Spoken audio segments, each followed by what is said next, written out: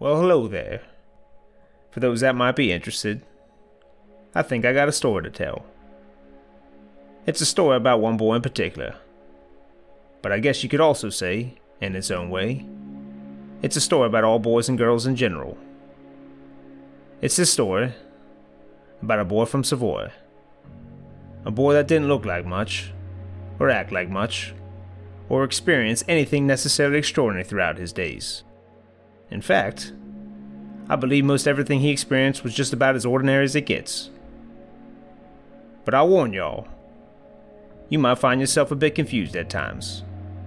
For this story is told in such a way where we encounter this boy at various stages of his life that might seem random and out of sequence. The story is told in such a way because I find that life can often be like that, random and out of sequence. Time is a funny thing. The past, present, future. On the surface, there seems to be a clear dividing line between the three. It can be easy to see when some are living in one or stuck in another. But if given the right perspective, and given the right vantage point, you might get a glimpse of the whole picture. And you just might see the past, the present, and the future come together in perfect unity.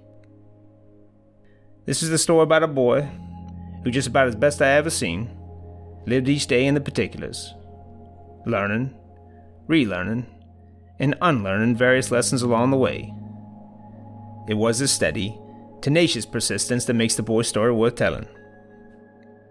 And I believe it's what makes the boy very extraordinary indeed. My hope is, if you aren't already doing so, you'll learn to live life in a similar fashion. And just like in our boy's case, regardless of all the winding, twists, and turns along the way, you'll find that it had been a long life lived, headed in the same direction.